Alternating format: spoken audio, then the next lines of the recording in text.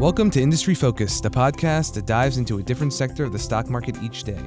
I am your host, Vincent Shen. It is Tuesday, August 2nd, and joining me from, I think, Boston, right, Dan? Via I'm Skype? in Salem, Mass, actually. So Salem, if you hear Massachusetts. any noises behind me, it's a witch from the 1800s. So that is Mr. Daniel Klein, Fool.com contributor. He's joining us via Skype. Great having you back, Dan. How are you? Thanks for having me. What's new? Well, let's see. What's new is I'm moving halfway across the country. I'm moving from Connecticut to West Palm Beach, Florida. So the next time we do this, I'll probably be in, sandals and a tank top by the pool. There you go. That sounds comfortable. I would not mind having the ocean breeze in the background on the podcast. You're welcome to visit. So, listeners, Dan and I have a particularly fun and foolish show for you today.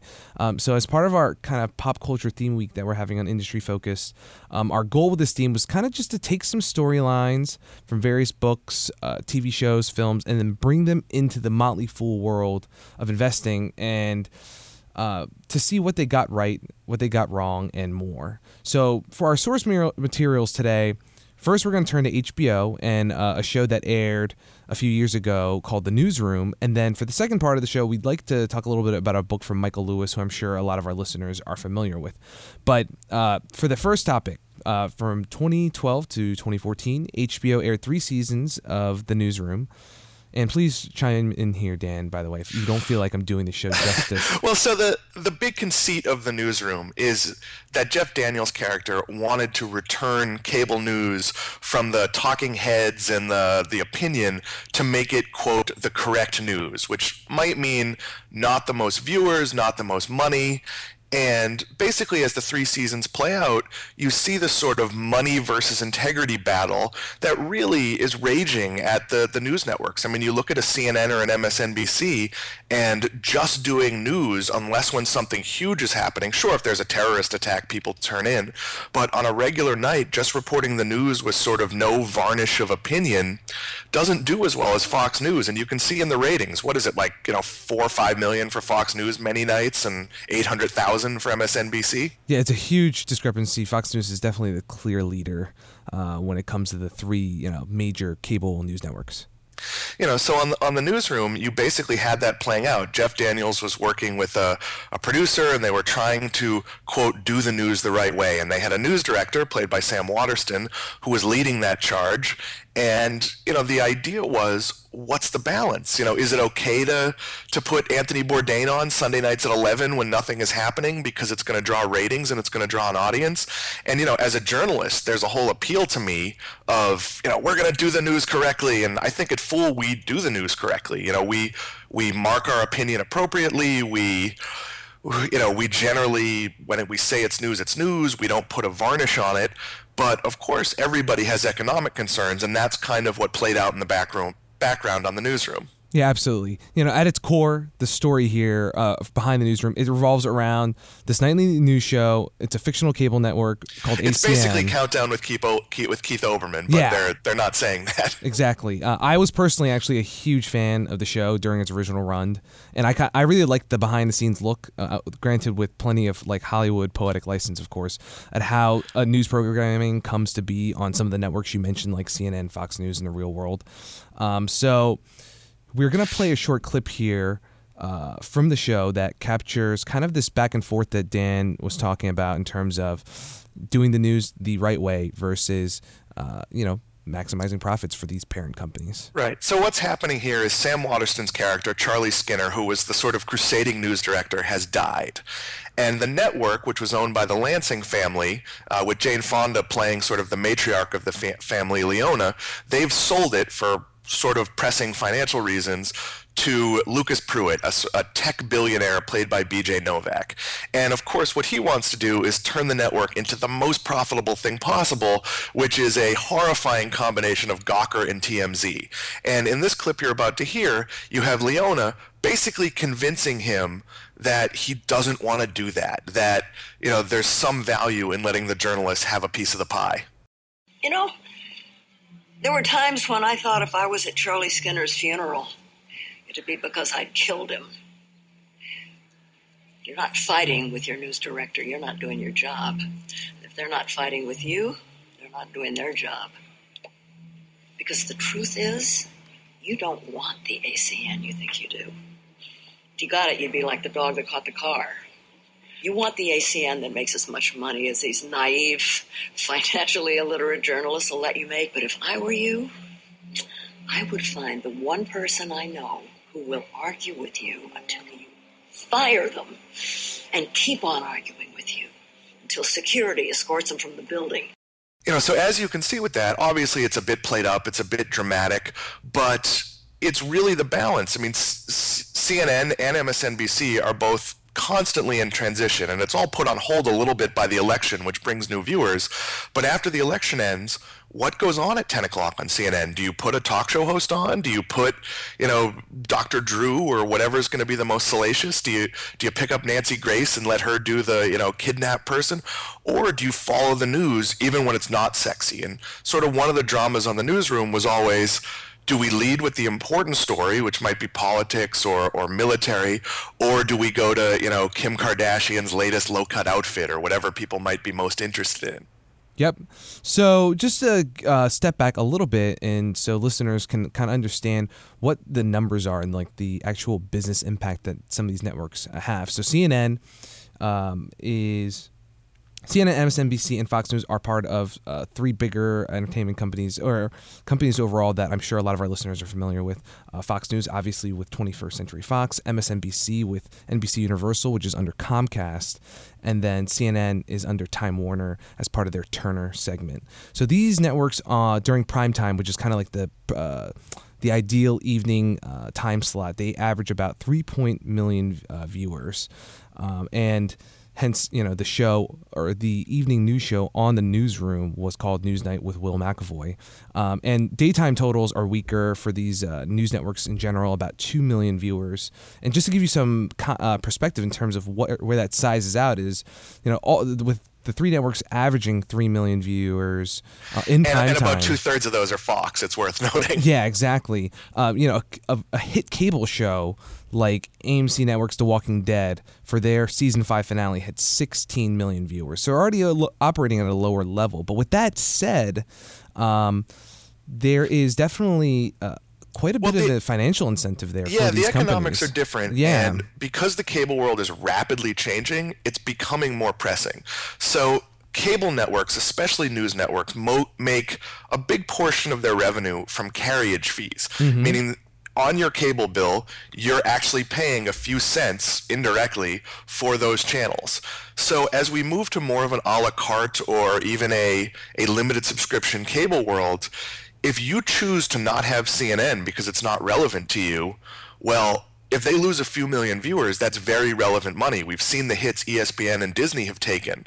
So it becomes important not just for them to attract viewers, but to get you to actually care about their programming. Meaning, if you love Anthony Bourdain and otherwise watch Fox News, you might still pay for a package which includes CNN. But if there's nothing on MSNBC that appeals to you, and you have the option of not paying an extra quarter to get it, or whatever the carriage number is, you may not. So it's becoming a much more pressing financial matter to actually have people care about your station. Yeah, and there's the double whammy kind of that the Newsroom touches on. So, you want to have the programming that people want, and then the viewership. So these networks make their money, can make some money from advertising, right? And then you have the loyalty, I guess you might describe it as, so that, when it comes down to some of these more a la carte options, and they make their affiliate fees, and just to be clear, those are basically kind of coming out of your cable bill and going to the content providers from the cable company. Yeah, and basically, it's all a compromise. I mean, you watch the Newsroom, and they're pushing integrity and doing the news the right way, but they're all still really good looking. Like, they're not putting on ugly newscasters. So they still understand that there's a balance. And, you have a Fox News, which is doing, call it advocacy journalism, and it's very highly rated, but is there some compromise where you should be doing news, or you should be working as advertised and being fair and balanced? It's a very complicated case, and it plays out beautifully on the Newsroom. Yep. And stepping back in terms of the investing angle here, as I mentioned earlier, these three major networks that we're talking about are part of bigger companies, part of their business. And Revenue among the three networks in 2015, I think I have an estimate here. It was gathered, I think, from Pew Research and Nielsen, was estimated to hit about $4 billion. So that's up over 120% from 2006, so over about the past decade. And so Fox News, again, the leader, not only in viewership, but they had about $2.3 billion in revenue. And there's a profit number provided, but I'm not sure what kind of profit that is exactly operating or maybe some type of net profit. But the cable networking programming segment at 21st Century Fox had $13.8 billion revenue. So 2.3 is a pretty sizable portion of that. But they had $4.7 billion of operating profit. That's about 70% of that total operating profit. So where this $1.5 billion number comes from Fox News still is a huge portion of that. So you can see that as much as, Will McAvoy and his team on the newsroom wanted Newsnight to be this kind of idealistic take on the nightly news.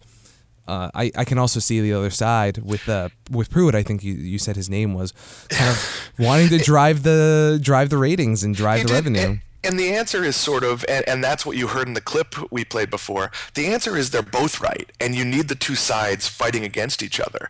In any newsroom, you talk about the separation between church and state, which is the separation between editorial and advertising, but that's kind of a 1960s notion. Now you have to be aware of eyeballs. And if you look at it, Fox News is a much bigger business than CNN or MSNBC. And it's not likely that either CNN or MSNBC are going to be able to catch up. They're going to become niche products. Now, they might become niche products that serve a specific audience of older people who are willing to pay for them, so they may become premium products. But unless you do something leaning very specifically in one direction or switch completely to entertainment programming, the market for the news on television has disappeared with younger people because you don't have to wait for the news. We've seen the same thing with ESPN and SportsCenter. Nobody under 30 watches sports clips on an hour-long evening show. They go to YouTube or other formats. So Fox is sort of operating with a little more protection because they're doing something to a very specific right-wing audience. CNN and MSNBC, they're going to go up and down as the news cycle goes up and down, and there's no real way to get out of that unless they really change and go TMZ or go a completely different direction. Yep, and that's reflected in some of the numbers too among the financials for CNN. The estimated revenue in 2015 was about $1.2 billion. The Turner segment, where CNN falls, so that includes some of Time Warner's other networks like TBS and TNT, Cartoon Network, exactly. Things like that. The overall segment revenue for Turner was about $10.6 billion, so a smaller piece of that. And Turner segment, though, overall for the Time Warner is by far the biggest operating profits. I think it makes about 60% of the bottom line. Yeah, I mean, Comcast and Time Warner are two very different stories. Mm-hmm. I don't discount Comcast because of NBC, MSNBC, or even NBC News because it's such a tiny percentage of the company. Absolutely. It's okay for them to run a boutique news service as kind of a public service. For Time Warner and CNN, it's not as big a company. It doesn't have theme parks and a movie. Well, it has Warner Brothers, but it doesn't have quite the level of movies that Comcast has. So there, I look at CNN as a drag and think that, CNN might be better operating as a quasi-public partnership where the goal is to break even. There are a lot of newspapers working that way. CNN might make more sense partnered with, CBS or one of the networks to defray costs. But as a standalone money-making cable organization, you're going to have a lot more Anthony Bourdain shows and Morgan Spurlocks and things that attract an audience and cooking shows or whatever it is to offset the cost of having news bureaus and flying Anderson Cooper all over the world. Yep. So last point I wanted to end on was with the affiliate fees, just to give our listeners an idea of what's kind of going into their cable bill if they haven't cut the cord yet or slimmed it down in some way. The most recent numbers I could find had Fox News at about $1.50 per month per subscriber, so for their subscriber or affiliate fee, whereas CNN commanded about 60 cents and MSNBC about half that. So that's basically what you are paying to have access to those networks. And those are pretty good numbers. I mean, aside from ESPN, which is at roughly $6.30 last time I looked. King of the heap, too, admittedly. But that puts Fox very high up there, and it gives them, it's a huge base of revenue, but as that model changes, you're going to need to sell more ads, or you're going to need to have people pay directly to subscribe to you. Fox News might make more money if it's sold as a $9.99 a month streaming service. CNN and MSNBC, for the few 100,000 people they have watching religiously, it wouldn't work. And we saw, when Al Gore tried to do Current with Keith Olbermann, who's about the biggest star in that world, there wasn't really an audience for it. And in a changing cable universe, I think Time Warner and Comcast have to absolutely worry about that. Yep.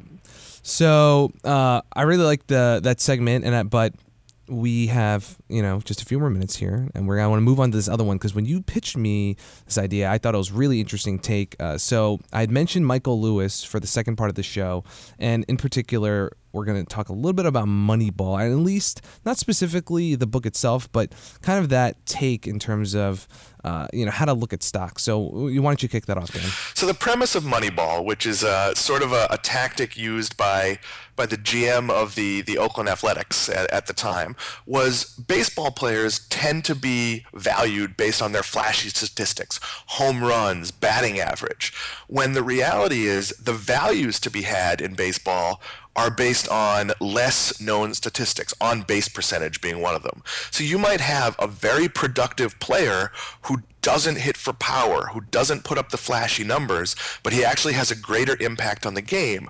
So if you start looking at players based on value, you might be able to bring in guys for $1 million versus $20 million, and the difference in production is maybe 10%, whereas the difference in money is astronomical. Mm-hmm. So that's sort of the premise of Moneyball. And when you apply that to stocks, you can look at some of your more popular stocks, your Apple, your Microsoft, Comcast, companies that get a lot of hype, that have a lot of media attention, and maybe they're overpriced because of it, and then really look at companies that sort of have the on-base percentages, have the fundamentals that make them a good buy, even though they might not be as hyped.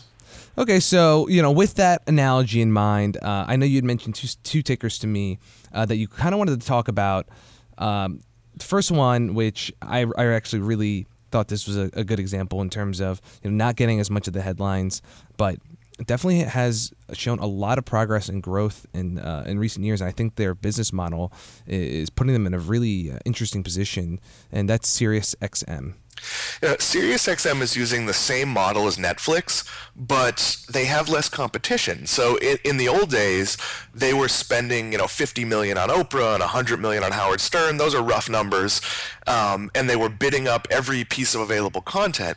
Now they've learned that aside from Stern, who has sort of a lesser deal, that you don't need to pay a lot of money for content. You can put on some lesser known shows, build them up, have your music programming, buy your sports rights, but they're sort of competing for sports rights against no one when it comes to a national radio audience.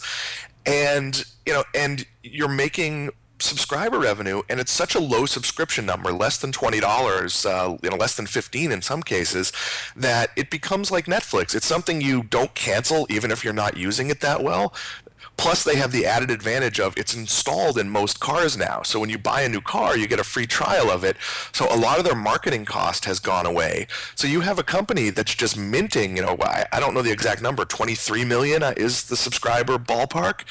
And, so that's maybe half Netflix in the US, but it doesn't have the billions of dollars of cost Netflix has, and Netflix is competing with every broadcast network, every streaming network, whereas SiriusXM is competing with if you have a good internet connection or good phone data and you want to listen to podcasts in your car. Mm-hmm, absolutely. And the thing there is just, like what you mentioned in terms of some of those, at least in terms of Netflix's competition, those content providers, really deep pockets, whereas SiriusXM doesn't face necessarily those kind of challenges. What I actually wanted to jump in for, too, is I think their actual most recent subscriber numbers came in around over 30 million, actually, so quite a bit higher. I'm sorry, a little out of date on that. But that's, again, I guess more support for the idea that they have this base. They have really solid, consistent free cash flow generation off of that. And, I think their churn rates have come in recently at really low levels for the company. And churn rates, for listeners who aren't sure what that is, that's basically the people who are rolling off the service. Yeah, and it's a base which hasn't shrunk as programming has left. Oprah went away, Martha Stewart went away, Cosmopolitan Radio went away. Lots of things that were big money deals sort of expired, and you didn't see big hits. I think they'd take a big hit when Howard Stern leaves or retires, but maybe they lose 5 to 10%. If he doesn't go anywhere else, maybe they don't. So it's a really solid business. And, you talked about the streaming services. When Seinfeld came up for bid for streaming, you had Hulu and Amazon and Netflix all bidding it up. And it went for, I believe, $1 million an episode. In radio, you simply don't have those costs. I mean, local radio isn't, there's very few national personalities and people who are getting a lot of money. So it's really a free course for SiriusXM. Yep, and just touch on the last one here, and again, it's kind of similar the way when you described it to me. I was not as familiar with it, but I did used to be a wrestling fan. So what do you think? World Wrestling Network. Entertainment. Yep. It's a very similar business model, and obviously they have other revenue streams. They have live events, they have their TV contracts, but the most promising number they have is the WWE Network, which is in 1.4, 1.5 million homes. It changes every few weeks, but it's been a steadily growing number, and that's a hardcore dedicated audience that's paying $9.99 a month for the programming. And as that technology sort of rolls out around the world, it's reasonable to think they're going to build to 3, maybe 4 million on top of all their other revenue streams. So you're getting a very fixed cost programming. There's no major other wrestling organizations that they're competing with for talent. So they have sort of a very strong ability to control cost, and they have an endless amount of archival programming. So you get that Netflix model, but once again, holding the programming cost down with the recurring subscriptions. And it's going to take time to build. It hasn't grown as fast as they would have expected, but wrestling has been a resilient business in the US for something like 90 years. There's no reason to think that's going to change anytime soon. Yep. And the company launched this streaming service in February of 2014, so it's only been out a little over 2 years. And as Dan mentioned, it's expanded all over the world at this point. $9.99 per month, and it's shaken up their previous model when they used to do a lot of these pay-per-view events, and now it's kind of giving them a bit more of that stability. Right, pay-per-view, which used to cost $39 to $59, maybe a little bit more if you wanted an HD, would depend on having the right programming. So if they had the right matchup, maybe they would do 1.2 million and make a lot of money. But if they had the wrong matchup, they might do 180,000 or even less than that when it comes to buys. So now, as a fan, for the price of one pay-per-view every 6 months, you get I think it's going to be 16 of their pay-per-views plus all this other programming. But most of the programming they're doing, aside from the live shows and the pay-per-views, is very low cost, in-studio talking heads or old clips sort of strung together, the 50 greatest tag teams from 1980 or whatever it is. It's all very inexpensive archival programming, and it also can bring back lapsed fans as their kids get old enough to want to watch wrestling. The guy who grew up a Hulk Hogan fan might say, yeah, I'll spend $10 for this for my kid. And once again, it becomes something you just don't cancel. I mean, I'm a WWE Network subscriber, and I remember to watch it maybe once every 4 months. There you go. So there, WWE Network and SiriusXM, kind of your two, at least the time that we have to talk about as this kind of like Moneyball approach, with maybe not taking all the headlines in on the Wall Street Journal, for example, but to have that base of subscribers or users that has given them a pretty solid business model. Yeah, they're one of, in baseball terms, to put it back to Moneyball, they're a hitter who hits 280, who can play 5 positions, who walks a lot. Maybe doesn't put up a lot of home runs, but if you look at the impact on the game, and in the case of the two companies, their ability to return revenue to shareholders, it's much higher than you'd think it would be. Okay, well, Dan, that was great discussion. Loved touching on Newsroom and Moneyball. Thanks for joining us. I'm going to go watch the last episode of the Newsroom again. There you go. So that's a wrap for us today, but you can continue the conversation via Twitter at MF Industry Focus, or send us any questions via email to industryfocus@fool.com. You can also enjoy the other great podcasts from The Motley Fool by checking out fool.com/podcast. People in the program may own companies discussed in the show, and The Motley Fool may have formal recommendations for or against stocks mentioned, so don't buy or sell anything based solely on what you hear during the program. Thanks for listening, and Fool On.